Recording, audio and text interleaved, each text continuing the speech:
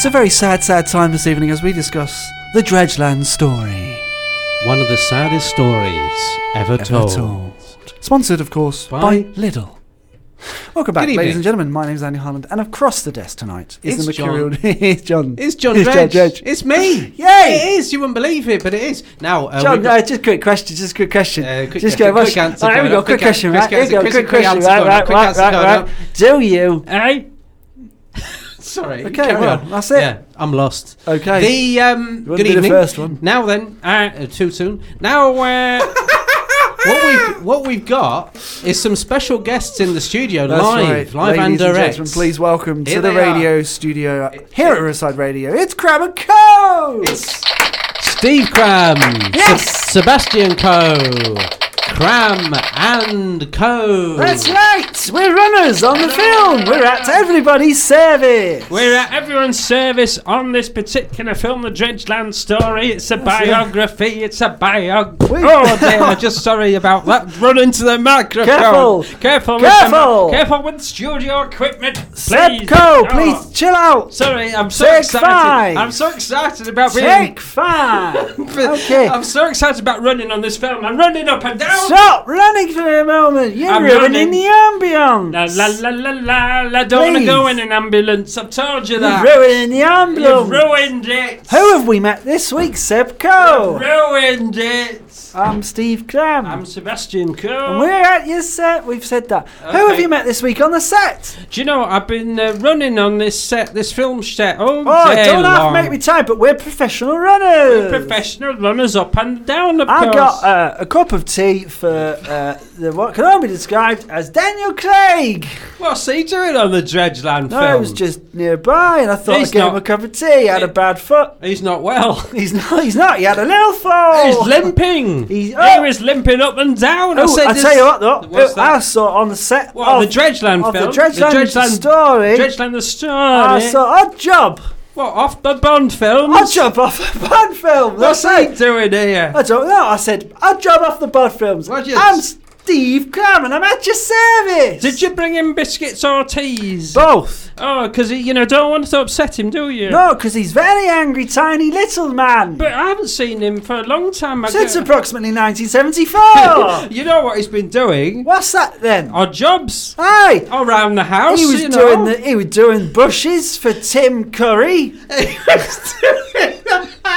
He was doing all sorts of small jobs and applications. I for saw him in people. Hove once working for Paul McCartney. I saw that. He was tidying up. That's He literally was all. just tidying up around the place. He took his dog out for water. He never brought it back. He was fired Oh, straight off. Julie Walters used to let him water her garden. Aye, but he was sacked, wasn't he? He was, sacked. well, he Do you know weren't no why? good at it. He was too small. He was useless. You were blooming useless. He was rubbish. Who else have you seen on the set? I said no, but do you know Sepco. Julie Walters? Can I just stress No, Julie Walters. Julie Walters, right? Walters. Julie Walters. Julie Walters Waters. She Well, she has to now because Odd Job was no good. Ari were in the garden and gardens And co. And co. Do you know what he did? I though? do not know. He basically, she said to him, Julie Walters OBE said to him, OBE, ABC, CBBC, I don't know. AOBO. I don't know how you spell it, but she said to Odd Job. Cobra. Odd Job. She said Odd Job. She said to him. Should Use we- his full name. She said Odd Job. She said cut grass. Cut the grass. Oh, in Do you know that what he tone. did? Do you know what he did? He threw his hat at it. He trimmed He it. threw his hat at He it. trimmed it, but he didn't cut it He enough. scuffed the wall with it. Well, He and was that's the end of that the then. story. Yeah. That's the end of the Well, story. we're not making the Odd Job story though. No, it's the Dredgeland story. He's got on too big a role. I saw Blofeld. What? Blofeld? Blofeld. Well, he's a bit. I said Blofeld. I'm Steve Cram, and I'm at your service. What? He's on this Dredgeland film as well as Yeah, Odd he's Job. working in bins. What? He's inside them, literally He's inside working them, in doing some bins. work. Hey. 'Cause that's a small. I thought that's a small office when I saw It's it. a tiny little part. It's a skip.